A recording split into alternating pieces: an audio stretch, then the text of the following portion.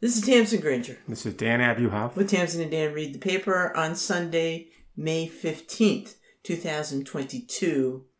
Full moon tonight. It's the flower moon. It's one of those blood moons. There's a lunar eclipse. It's a big night. Okay. Maybe the full moon is tomorrow. I don't know. But there's a lot of moon stuff going on. Although theoretically, it's going to get cloudy around here, so we won't see the lunar eclipse. Or something. I don't know. Okay, well, all right. Yeah, this is all news to me, but fine. Good. All I know is it's a nice afternoon. It's sunny out there. It's 80 degrees. It's been a long time coming. Yeah, and actually things look extremely lush around here. Yeah. We went from freezing cold and pouring rain to it's a jungle. Yeah. Saw that on the bike ride. Yeah, it's very nice. All right, so there are a bunch of paintings that went up for auction. Things are kind of going crazy. I don't know if that's the economy or what it is. The article that caught my eye was one about the sale of a painting called The Sugar Shack for $15.3 million, painted by a person named Ernie Barnes. Apparently, this painting was featured on the cover of Marvin Gaye's album I Want You, and during the closing credits of the TV sitcom Good Times. It was sold for 76 times as much as its high estimate of $200,000. Wow. And so how did that happen? Well, in some ways there's no explaining that. But let me tell you what we know. The painting was purchased by a fellow named Bill Perkins, a so-called energy trader, and he said, quote, "I stole it. I would have paid a lot more. Quote, for certain segments of America, it's more famous than the Mona Lisa." Okay. He was prepared to pay a ton for this painting. You're familiar with that. You've seen this? Okay. And painted in, it says there 1976? I don't know. Yeah, if you say that's what so. it says. Yeah. Just trying to put it in context. Yeah, look, I don't have any sense of the artistic value of anything. You have a better sense than I do, and who knows? It caught the fancy of several people, apparently. Notwithstanding, this fellow said, the winning bidder said that he stole it. The truth is, he couldn't have stole it because the painting drew a total of 22 bidders. In other words, it was competitive bidding. No one's stealing anything. He had to fight for it. He did. And the bidding came down to Perkins versus someone else in the room, an art advisor who was representing someone who went unnamed. But in any event, this fellow's last name was Gur Johns, if that's a name. And at one point, Gur Johns turns to Perkins during the bidding and says, "I'm not going to stop." I don't know if people did this in bidding. And Perkins replied, "Then I'm going to make you pay." So they're talking to each other during the bidding. They're trash talking to each other. Well, they're trash talking, but I think one guy's trying to tell the other guy, forget it. You're just knocking yourself out and making my life difficult. Why don't you just calm down? He's trying to intimidate. He's trying to intimidate him. Says, just let it go. So he might get it for a lower price. And Perkins doesn't back down. And they get into this crazy spiraling bidding. And that's how you get $15.3 million. Instead of $200,000. Instead of $200,000. Yes. Right. Perkins said he was educated about art in part by Rick Lowe, the Houston-based artist and community organizer, whose project row houses have become a leading example of social practice art. I don't know what that is. But this was an interesting quote. Lowe talked about how, quote, "the role of the collector is to send a signal of what is important to museums in the world," Perkins said. "I took this to heart. Okay, I'm now the defender of certain things. This is my role, to be a steward of certain pieces of art and also have fun doing it." So I guess his attitude is that, first and foremost, he likes the painting. Secondly, not insignificant, he has the money. But number three, he thinks, and I'm not saying he's wrong, that he's doing something, in this case, advancing the cause of social justice. I should say it's a black painter, and it's a painting depicting a black a celebration by a bunch of black folks dancing or something like that. And he feels he's making a statement about black artists, as he explains later on in the article, saying that basically by paying this much for a painting, it raises the value or potential value of other black artists. And maybe that's true. Is that true? Well, I hope so. In some ways, first of all, it's a terrific painting. It's a fun painting. Mm-hmm. The painting in 1976 means that it's pretty sort of realistic compared to a lot of other art of the time. Right. But it is interesting that he is using his money to try to influence other collectors, influence museums, etc. I think this kind of sort of attitude is linked in some ways with something we're going to talk about a little bit later, the popularity of certain play, a musical, in the, 1920s? Yeah. This sort of, the vote of the people. Yeah, populist art.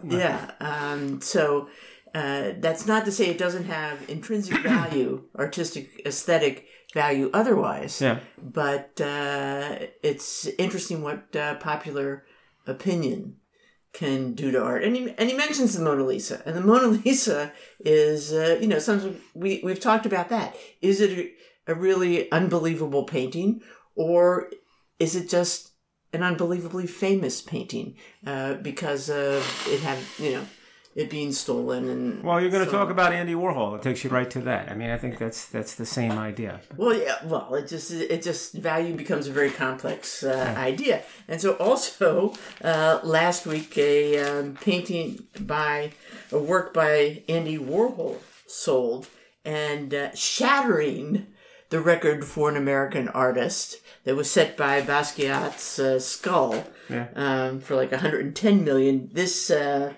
1964 shot sage blue Marilyn silkscreen by Andy Warhol sold for what will effectively be over $200 million. So this is a print, a silk screen print. But it's the iconic image of Marilyn Monroe. Yeah, but what makes it interesting, though, and I'm pretty familiar with this painting. There was one hanging in the Princeton University Museum, and I'm not sure if it's owned by Princeton or I can't remember if it's owned by Princeton or if it was on loan from somebody else. So I've seen it. I've seen that version up close and personal many times. It was also in the beginning, in the introduction of the textbook we used in one of my courses as an example, to raise some issues about artists and authenticity and individuality and the changes in the medium, because again, it's a print and it's based on a promotional photograph for a film, Niagara. And, at the beginning, the first series he did in 1962, and there's a nice article in the Times about this, was rather different from the one that sold this week. The one that sold this week was a redo, a 1964 version of those originals, which were kind of sloppy and gritty and kind of, expressing, a sort of more of a negativity about the consumer culture and the trap of consumer culture that Marilyn was perhaps trapped in as well. But as the article says in the Times, as mere repetitions of the 1962 works, the retreads, such as this sage blue Marilyn, invoked the replication that powers consumer culture. So that's interesting. Also, if you're curious about the idea that it's called shot sage blue Marilyn, it's that is in reference to a woman coming into a studio and shooting some of the paintings. But wait a second. Isn't a lot of the value, notoriety, and fame and again, price, associated in some part with the idea that it's Marilyn Monroe. Doesn't that drive this to some degree? I mean, if this was something else, somebody else, I mean, wouldn't it have diminished cachet? I think that's a point, because then we have we have his soup cans. Yeah. Which haven't brought 200 million Yeah, yet. I mean... Okay, that's part of it. And the notoriety of Marilyn, her suicide, right. The idea that you look at this, she's painted up. It's kind of a tragic, it kind of poses her as a tragic figure. I mean... All I'm saying is hard. True. All these elements, look, they had the Met Gala a week or so ago, and Kim Kardashian shows up in a Marilyn Monroe dress. And what I mean by Marilyn Monroe dress is the actual dress that Marilyn Monroe wore. Yeah, she looked darn good in it. Well, I wonder if she had it altered at all. I suspect she did. She probably brought this one of the tailors I use in the city. They're very good. I saw some clip somewhere that she said, she didn't wear it for the whole night. Well, they had... Because... it would tear. Yeah. Apparently, they said Monroe was sewed into the dress for the event that she wore at, which was Kennedy's birthday party celebration, I think at Madison Square Garden. But in this case, they had a replica of the dress made. So when they say she changed into something, she changed it to a replica of the dress. So some people wouldn't have known. But in any event, it's so... All I'm saying is everything's kind of mashed up together in terms of what makes something famous, notorious, iconic, and valuable.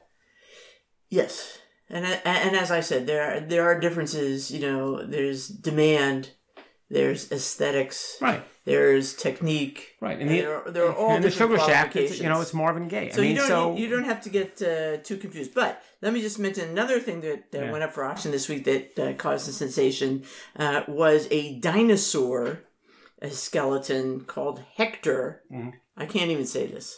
The skeleton of a Deinonychus Antiropus. Right. So it's important that you can't pronounce it, because in Jurassic Park they had the dinosaur that the skeleton probably was for. The actual, they tried to flesh it out, if you will, literally and figuratively, and they gave it a different name because they couldn't pronounce that name. Oh, they had to give it a different name. Yeah. So what's it? Velociraptor or something like that. It's in the article. I'm not that big a Jurassic Park person, but it was a small, menacing creatures. They look like miniature Tyrannosaurus Rexes floating around. So anyway, this sold for $12 million. Right. Okay, and it just has kind of a nice story. Jack and Roberta Owens, self-taught paleontologist, digs it up on somebody's land. Mm-hmm. They had to deal with the owner of the land. They get paid for it by a so-called commercial paleontologist who fixes it up, sells it for something, and now it's going for even bigger bucks. But this particular dinosaur was key for that changing our mind from the lizard dinosaur to the bird. Yeah. Feathery, a whole different vision of dinosaur. But what also makes it kind of interesting conversation is who buys it. Yeah. So this is an undisclosed private buyer. Yeah. And some people are upset about that, saying that objects like this that are so important to, education and knowledge and research should be in public institutions like museums. Right. That's what's going on in the... Well, listen, the fellow buying the Sugar Shack painting said he's putting it in a museum, so there you go. I thought he said it for at least a little while. A while. Then he's going to bring it back home. Yeah. Yeah. Yeah. So, no, it's a fun painting. Yeah. And if you have the money, why not? Yeah. Why not? 15.3 million. I do think it's, I think it's interesting, the idea of using your money to kind of raising the awareness of other artists. Mm-hmm. Different artists. Well, another painting artists. Another Barnes painting was sold by Christie's for many times its estimate in the wake of that. And 2.3 million. Yeah. Not the same as the 15. But it certainly has an effect. Yeah. Okay. All right. So, speaking of things that are extremely expensive, you had an article about Zabars. Right? Did I? Yes. Yeah, it's not really about Zabars. It's about a book that Lori Zabar wrote about the history of Zabar's. You know, Zabar's, the sort of deli empire of New York City. And sadly, Lori Zabar, the granddaughter of the people who started the original Zabar's, passed away. Oh. And she was about our age, and she was actually an art historian, architectural historian. She worked at the Met, cataloging things, etc. In addition to a lot of other jobs. So I'm just wondering. I was at the Met for a few minutes. I'm wondering if our paths ever crossed. Oh, that's interesting. And anyway, so Zabar's. They have a quote. In the article in the Wall Street Journal, "When I die and go to heaven, I hope Zabar's up there as good. The Zabar's up there is as good as the one down here," says Neil Simon. Certainly we went there many times. Yeah, but for people who don't know, it was a big delicatessen. It still exists, I think. On the Upper West Side, West 70s. And it was like a bazaar. It was a bazaar. You'd walk along the aisles, and they'd have they have a nice photograph here which illustrates that they have things hanging from the ceiling, they have things on the floor, in pickle barrels, they have all kinds of meats and cheeses, breads and whatever. And dynamic is the way you might describe it. Yeah. But what we didn't know was in the 50s it was hanging by a thread. Mm. When the original Louis Zabar died, it was losing money. Mm-hmm. And they brought in a guy named Murray Klein, a Ukrainian immigrant and former store manager, blessed with a vaudevillian's knack for bridging the theatric and the chaotic. And it's Klein who really creates the Zabar's that we knew. I will tell you something, though. I think Murray Klein is the guy who had Murray's Sturgeon Shop in the West 80s. Well, that must come after. It came after. Yeah, okay. All right. So anyway, it was a fun place to go. It's a man who knew a lot about smoked fish. They worked their magic in part with, time-honored, retail strategies. Like according to this, they sold the smoked salmon at cost. Yeah. So that, to loss leader kind of thing. And they had a big war going on with Macy's The Cellar. Do you remember The Cellar at Macy's? They used to have this kind of food in the basement of Macy's at Herald Square. Street. Yeah. And that was a great place too. Yeah. The chocolate Linzer tort at The Cellar. Yeah. Unbelievably delicious. Right? I don't remember seeing any. I don't remember you bringing any home. No, I took, I remember not only did I buy it, but I bought it and took it to Block Island on our first trip. Really? Yeah, as a hostess gift for the Beans. I didn't see it. It's great stuff. Wonderful chocolatey, almondy. How did it travel? Pastry. Great. Okay. It's a very durable kind of thing. Anyway, so... it's like a strudel, basically? Zabar's was a lot of fun. We used to also go to EAT. Yeah. I don't know if you say EAT or EAT. No, it's EAT. Over... by the museum. Near the Metropolitan Museum. I would go there and buy a wonderful kind of a BLT sandwich on a brioche, but it was with prosciutto instead of bacon. Yeah, that's a little bit... It was really good, and it got me into trouble. Because? Because I didn't know you weren't allowed to eat on the subway. Oh. You're not. And so I would buy it and then hop on the subway. Someone said something to go back to Penn Station to take the train home. Yeah. And no, everybody stared at me, and I didn't get it. I don't think that was. It was clear. You know what they were saying? Because I was so uncomfortable. Townsend. You know what they were saying? I asked you about it later, and you said to me... Yeah, you're not supposed to eat on the subway. You said no one eats on the subway. Well, people drink on the subway. Everybody knows that. Let me give you a couple points. Fool, what are you, from Maryland? Look, number one, why would you want to eat on the subway?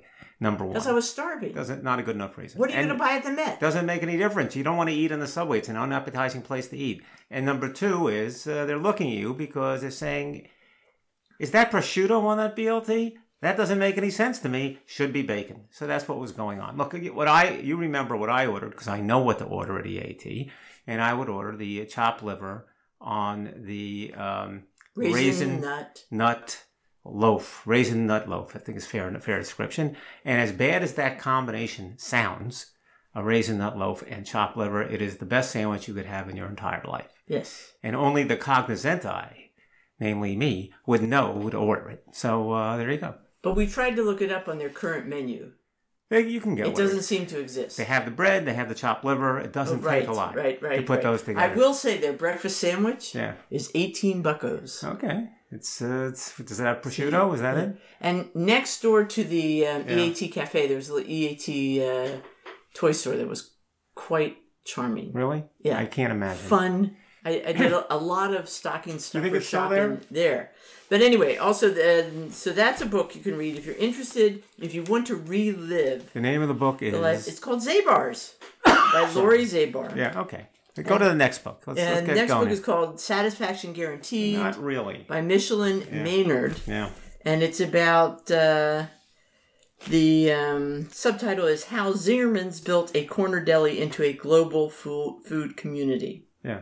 So Zingerman. So you've said you've ordered from Zingerman's. I'm vaguely aware of it. They had a rye bread we were interested in. It's like mail order deli in the Midwest, right? They say today the Zico B umbrella includes a bakery, creamery, candy factory, farm, Korean restaurant, consulting company, and mail order catalog. Right. So we've been getting, unsolicited the mail order catalog for years. Well, we must have ordered one something. year no. They bought my name, I'm sure, from some other. They heard about you from list, the people on the subway that you were eating. I did buy something from them. Right. I bought Rugelach. Right. For your parents. And it was not outstanding, right? I happened to see the box when we were over at their house that it came in. Yeah. It was teensy, $45. Really? And I think the individual Rugelachs were like the size of a quarter. So it's like $15 per Rugelach. Yeah. It was crazy. That's an awful situation. But I'm sure other people and like yet, that. The irony, Satisfaction Guaranteed is the name of the book. And not to Tamsin. Exactly, not to Tamsin. Well, look, Zabar's is, and Zabar's does mail order too. So forget Zingerman's. You can't be doing that. But I do miss a good New York deli. Tamsin, we're going to be in New York. I'm taking New York. The insanity of it. I miss the great food of it. We will be in a New York deli in just a couple of weeks, okay? We've been trying to go to delis around here, but they're not the same. Well, Moishes and Itzi's is not so bad. It's just not clean. That's the only thing. You don't want to say that in public. Okay. That's not Moishes nice. and Itzi's very clean. I was not going to use their name. Okay. No one here is running to Moishes and Itzi's or running to avoid it. So here's an article that you want to talk about. It's about Tom House, a pitching coach. Huh? Yeah. You're intrigued. All right. You're thinking this is not interesting. I tell you, he wrote 22 books on pitching. You say, oh so my what? God. But you're still saying, so what? What do I care about that? Right. And that he caught when Hank Aaron's home run, when he hit his record-breaking home run, he was in the bullpen on the team. He knew just where to stand because he figured out where Hank Aaron would hit. He's a smart guy. That doesn't impress you. No. Here's what's going to impress you. It's that not only do pitchers pay attention to him, but quarterbacks in the NFL pay attention to him. Okay? How do you like that? Because he just understands throwing Exactly. mechanics. A parade of quarterbacks, including Tom Brady and Drew Brees, have come to him for mechanical instruction. Okay? At one point, you know that Manning broadcast with Eli and Peyton on a Monday Night Football just a few months ago? They're watching Dak Prescott warm up before the game, the Dallas Cowboy quarterback, and Eli Manning yells out, "That's the Tom House warm-up." It's standard lexicon in football. The man spans baseball and football. That's the kind of throwing expert he is. But here's a couple of interesting things about him. Okay? Number one, just to burnish his credentials in terms of baseball, and these are the best examples of how amazing this guy is. Nolan Ryan. It's not that interesting, but we don't have to burn his credentials. I'm burnishing them, okay? Oh, okay, got it. Nolan Ryan came to him when he was 42 years old. In other words, this guy was coaching Texas. Right? Desperate. Nolan Ryan goes to the Texas Rangers at 42. And at the age of 42, 43, and 44, Nolan Ryan had the best 3 years of his career because this guy changed his mechanics, made some modifications. I could give you statistics. I know you're not interested. But it's just an unbelievable thought that he did this at the age of 42 to 44. He was leading the league in strikeouts because Tom House changed the way he pitched. I'll give you one other example. Randy Johnson, you've heard of him too. Yeah. The Big Hurt. The Big Something. And he's sitting there watching Randy Johnson pitch in a game. And he's sitting next to Nolan Ryan. and Randy Johnson is on another team, okay? And they're watching him, and they feel so bad because Johnson is struggling. He can't throw strikes. He's not pitching well. He's pitching for Seattle at the time. And Ryan and he agreed that they should try to help Randy Johnson. So they take him aside, and they go through his mechanics with him. And Tom House says, well, it's really a simple thing. When you step forward on your pitches, you're going on the ball of your foot. You should go flat-footed. Just land flat-footed will change everything. He does. It does change everything. He turns his career around. He has a tremendous end of the year. And he credits it, in part, to that meeting with Tom House, who's helping him even though he's on another team. And Tom House says, I'm a teacher first and foremost. And this is the quote from Johnson. That help that Tom House gave me, this is Randy Johnson, why didn't I get it in high school or in college or in 4 years of the minor league? Why couldn't someone else have seen it? And the article says because Tom House is Tom House. But the other thing that Tom House does that will interest you in particular is he's very interested in helping children, young people, in terms of their mechanics, all right? And he says he makes two observations. He says, number one, kids don't get the proper instruction, their mechanics are off.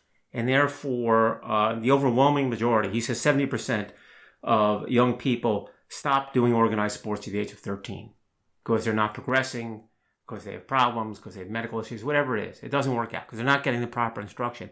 But one of the points that he makes in this connection is it is much, much harder to do sports if you're tall as a child than if you're not tall. Here's what he says. By House's calculations, every inch of growth or 5 pounds gained pushes a growing teenager backward neurophysiologically by 2 months.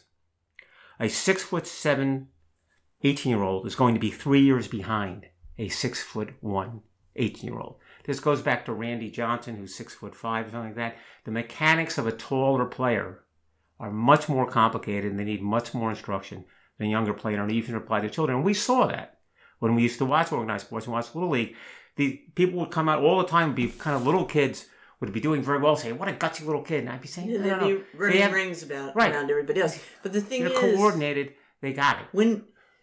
They're 3 years behind. 3 years behind. So that means 3 years from now, the other kid can do it, or That means in high school, for example, a kid 6'7" is going to have trouble pitching effectively, whereas a kid 6'1" might dominate. But 3 years later, by the time he's toward the end of college or even thinking of going to the pros, now the 6'7" person has caught up and is going to now exceed the 6'1" person. So if you're really tall in high school, just don't bother with athletics? No, if you're really tall, you have to have patience and the proper instruction, and you will ultimately succeed. But it may be too frustrating.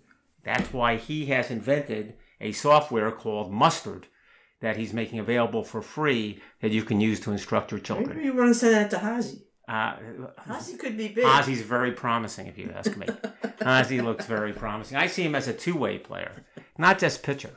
I see him as a guy who can drive the ball up the middle with a bat. Right, what else you got? I just wanted to mention there was a no-hitter, and everybody got very excited that this fellow, Reed Detmers, 22 years old, rookie, pitched a no-hitter for the Angels, but that's not what got me going. Here's what got me going.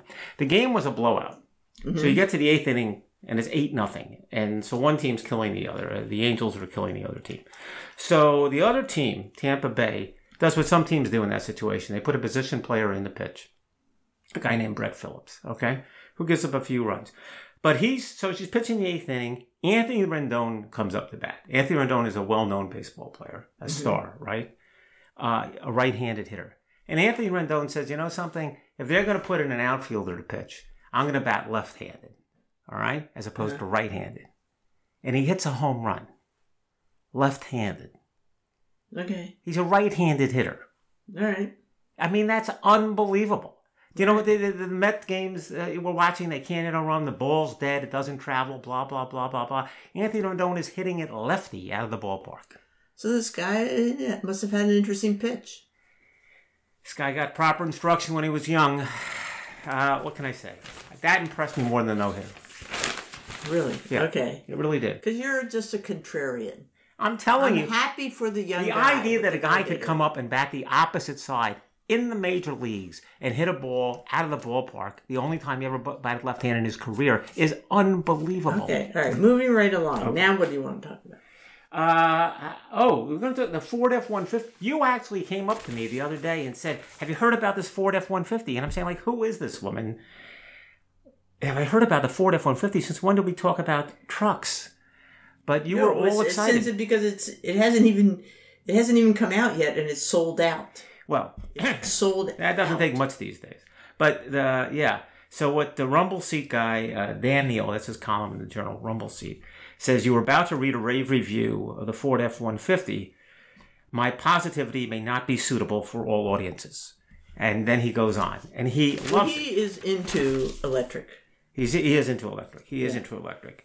He says, though, this car represents an American manufacturing triumph, a brand resurrection, a win for working people, a vehicle segment stepping out of the darkness into the light. I can't believe they got all those smart people to move to Michigan. All right? And he goes crazy. And I won't, Well, you were telling me that a truck is a logical...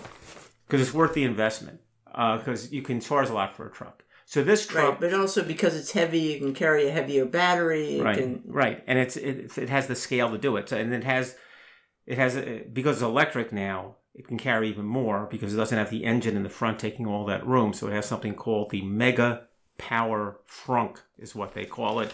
And as Neil says, I trust by now there's a bar band in Dearborn by that name. It's the cost ranges from $40,000 to $91,000. They say it can essentially power your whole work site, or if need be, your house for 3 days. It can function as a generator. Well, yes. Let me just mention two things in that connection, and I'll move on. First of all, I should mention, because everyone cares about this, the range is 300 miles, which is pretty darn good, right? Yeah. 2, charging. Everyone worries about that. At a DC fast charging station, this car can pack up to 54 miles of range in 10 minutes. Wow. That's pretty good. And at home, you do the normal thing, and it's 8 hours. But to go back to your point, okay, the 131 kilowatt battery can keep the average house in the U.S. running 3 days at its usual rate and up to 10 days with some power rationing. Yeah. 10 days. All right. All right. That's our next car, honey. I know you have. We're getting on the waiting list. I can't see you driving a pickup truck. But I can see you driving a pickup truck. Well, that is true. Yeah. That is true. And I can see Hazy in a pickup truck. That's the important thing. So, yeah, I have kind of a sad animal story. Yeah, I don't know how you came up with this, but fine. Go ahead.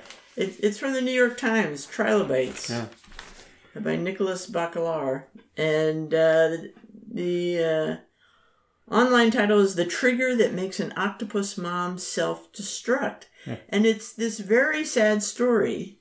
It's most octopus species live 1 year. Well, that I didn't know. But the deaths of octopus mothers after they reproduce has long been a scientific spectacle. There was recently a study published Thursday in the Current Biology uses the California two-spot octopus as a model to explain the physiology of this strange behavior. That study was written by Ziyan Wang, an assistant professor of psychology and biology at the University of Washington. Okay, so the mother mates, produces eggs, handles them with care. She takes each egg one by one, strings them into long strands, cements them to the wall of her den, stays there blowing water over the eggs to keep them oxygenated and fiercely protecting them from predators. Yeah. But then she stops eating, starts spending time away from the eggs, and she loses color, muscle tone, her eyes become damaged, some of them start to injure themselves, rubbing themselves against the gravel of the seafloor, scarring their skin. Some of them even eat their own arms. Yeah. So they essentially commit suicide after the birth of the babies. Now, they're not quite sure why this happens. How about they have no idea why this happens? No, it may have something to do with these optic glands that are, between the eyes. Has nothing to do with the eyes, with vision, okay? But something about chemical pathways produced by the glands. One pathway generates various things that support reproduction, but another one actually produces bile acid that promote the absorption of dietary fats. And then another one is 7-DHC, which is generated in vertebrates as well. In humans, it has various functions, including production of cholesterol and vitamin D, but elevated levels of 7-DHC are toxic, okay? And are linked with disorders that cause severe intellectual, developmental, behavioral problems. So, Wang and her colleagues are thinking maybe this is the ticket for understanding what triggers this behavior in the mother octopi. All right. Anyway, it's very sad. Yeah, it's very sad. We generally view human death as a failure of organ systems or function. But in an octopus, says Dr. Wang, the system is supposed to be doing this. So I think there's still a question of why. Yes. It's an enormous question of why. I don't think we have any idea why, based on listening to that. So, I don't know. No.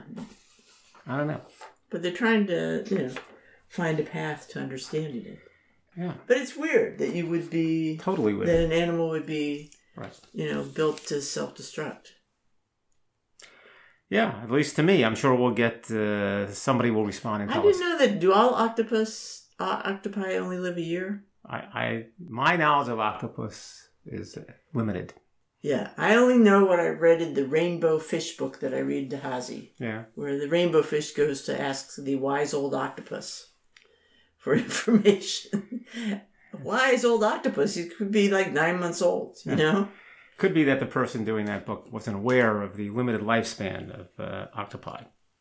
All right, so just quickly, there's an odd article about A.B.'s Irish Rose, a play we're all vaguely familiar with, or at least I am. Not all vaguely. If no one's familiar with this. It's mentioned it's from the 1920s. It comes up in Rodgers and Hart's lyrics. No one's it comes even up heard. in Stephen Sondheim. Most people we know haven't even heard of Rodgers and Hart. Okay, fine. All right. Just I'm we vaguely don't need aware to of it. introduce it like this. My point is, you're vaguely aware. It was extremely because popular. You've memorized the lyrics to Follies, right? My point is, it was an extremely popular play. It ran for 2,300 performances. It had the record on Broadway before it was broken by Life with Father.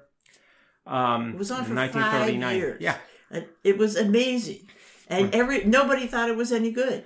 Well, nobody sophisticated thought it was any good. How's that? Critical acclaim was nil. Right. Okay?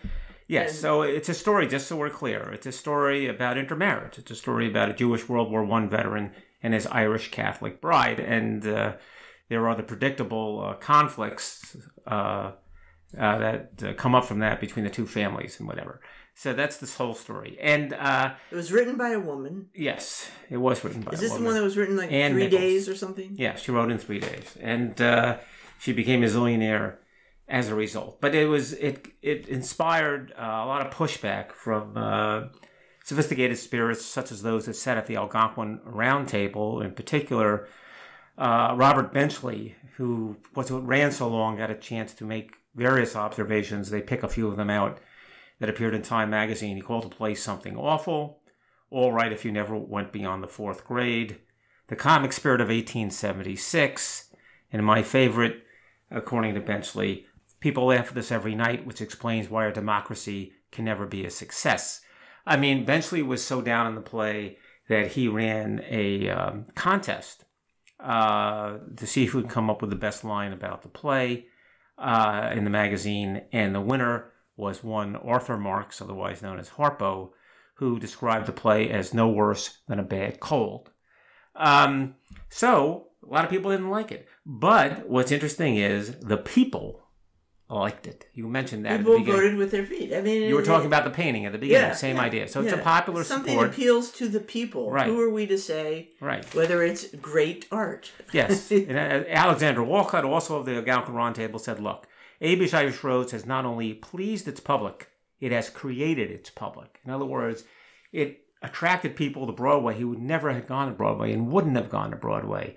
But they marketed it in the Irish and Jewish neighborhoods, and those folks came to the play. Probably the only time they went to the theater, but they came to see this. So, it was a phenomenon. Also a quote about this is why democracy will never work? I think I just read that one. Yes, I did. Okay, sorry. Read it again. Yeah, he said, what did he say? He said, people laugh at every night, which explains why a democracy can never be a success. Yeah. All right, so that's just, the opposite of what I'm saying. Right? No, it's not. Sure it is, because I'm saying, people, it doesn't necessarily give anything artistic value because of popularity. All right. Well, no, because I don't interpret it that way. What I think that line really means, I don't think he cares that people are going to this and they're going to a theater piece that he doesn't like, or that this playwright's going to be a millionaire. He must be mystified. He's mystified, but more the point is, when he's talking about democracy, he's talking about government and what candidate are people going to vote for. And what he's saying is, yes, this may have a large popular appeal, but the fact that it has a large popular appeal tells you that the populace who goes to the polls and votes on more serious issues and more weighty matters is really not well equipped to do those kind of votes in an informed way. That's what I'm exactly saying. I didn't read it that way. But that's not that has nothing to do with art. He's not giving you a sense of he's not making a judgment about art. He's really making a judgment about politics. It's a little different. I don't think it's just that. I think he's making an assessment of, people's, critical assessments, whether it's about political issues or, what they like. Okay. Yeah, whatever. Yeah, I don't know. But, well... look, whatever. I mean, it's not the first time. A guy like Robert Bensley would have gone crazy today. Would you see what's popular or what television that was popular in the 70s, 80s, 90s, whatever? Yeah, I'm sure he would have been, quite aggravated about saying, gee, that's what gets popular support and popular appeal, and that's the kind of thing that's bringing people to the theater, when that's trash. I mean, in a sense, that's what he did for a living. Is he took sort of an attitude about things and tried to support what he thought was artistically sound. Okay. All right, so just quickly a little, there's an article in the Wall Street Journal under the Masterpiece section about a beautiful, beautiful still life painted by Juan Sanchez Cotan in 1602, all right? I know people can't see it when I'm talking about it, but you should Google still life with quince, cabbage, melon, and cucumber by Cotan. Cotan, 1602. You look at it. The simplicity of it just blows my mind when you think of painting from the 17th century. Mm-hmm. And it's just tremendously, I don't know, just rings my chimes. All right. And it's it's not the big, lush still lifes that we see in, French or Dutch, painting. Yeah. It's stark. It's got this dark background. Everything's highlighted. Is he, Caravaggio is over in Italy, doing his tenebrism thing, the stark contrast. But this is just a few years, he's becoming, he's doing his paintings in 1590s, And this is just 1602 over in Spain. And so it gives me the feeling that there was much more knowledge and connection. But to me, this is one of the paintings I would show to students who think they know what old masterpieces look like. And again, the simplicity of it, the modernity of it. Well, it looks like a photograph. It does. It's hyper realistic, but it also, there's no explanation for exactly what it's meant, what story it's meant to tell. Mm-hmm. He was a painter who abandons his studio in 1603 to join a monastery as a lay painter worker. Mm-hmm. Gives away, sells all his belongings, pretty much. But then this painting, this painting ends up in New Jersey. Mm-hmm. Ends up in the estate of Joseph Bonaparte. Remember Joseph Bonaparte ends up in New Jersey? That's right, yeah. Okay. Moves to Bordentown. After his whole snafus in Spain, and then it's in the Philadelphia Academy of Fine Arts and gets sold out to California.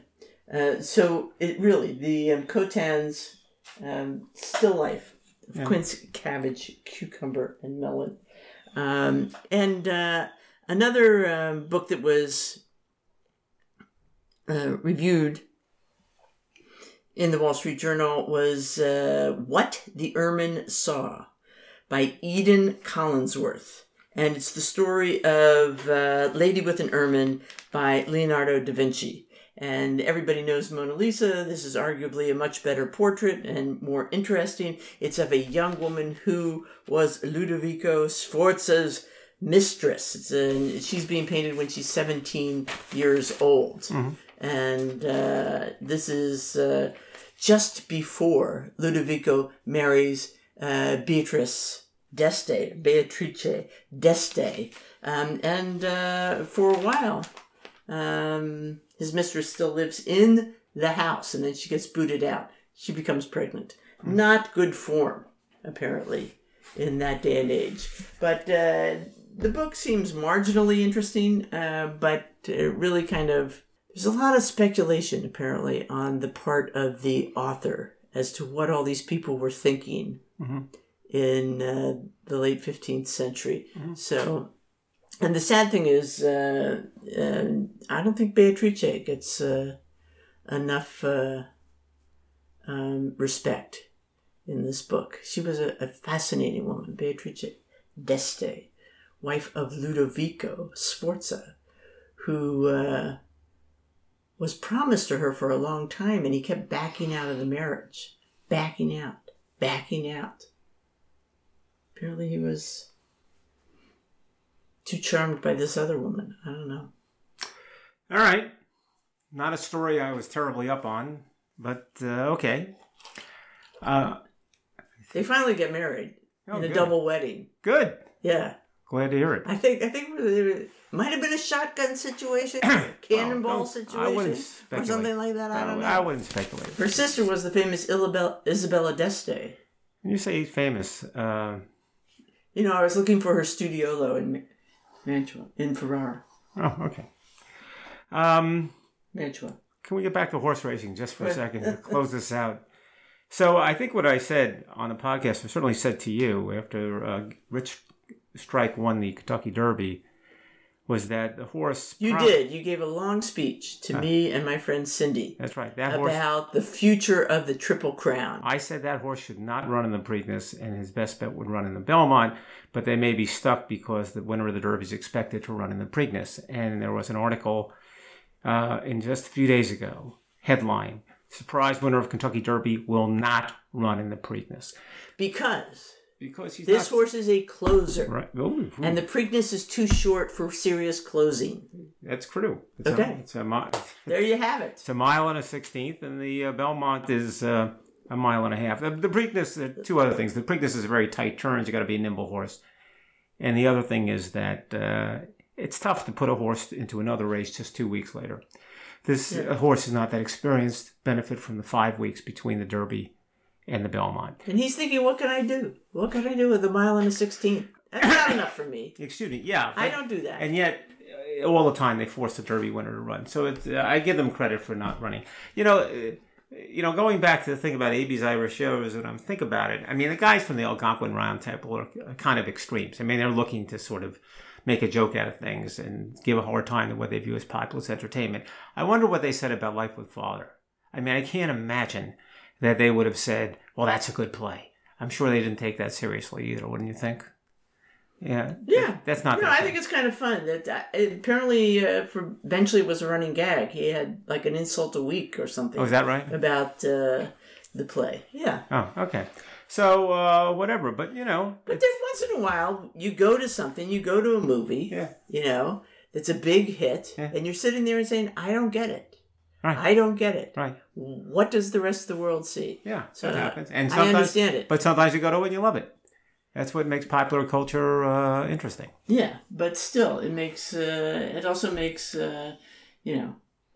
popular opinion, the power of popular opinion, a little scary. Yeah, well, you got to take it with a grain of salt.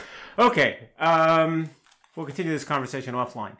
So until next week, this is Dan Abuhoff. And Tamsin Granger with Dan. Tamsin and Dan read the paper. You'll get it eventually. I'm a giver. I'm always wanting you to have top billing, and it just spills out there. All right? Finally. See you next week.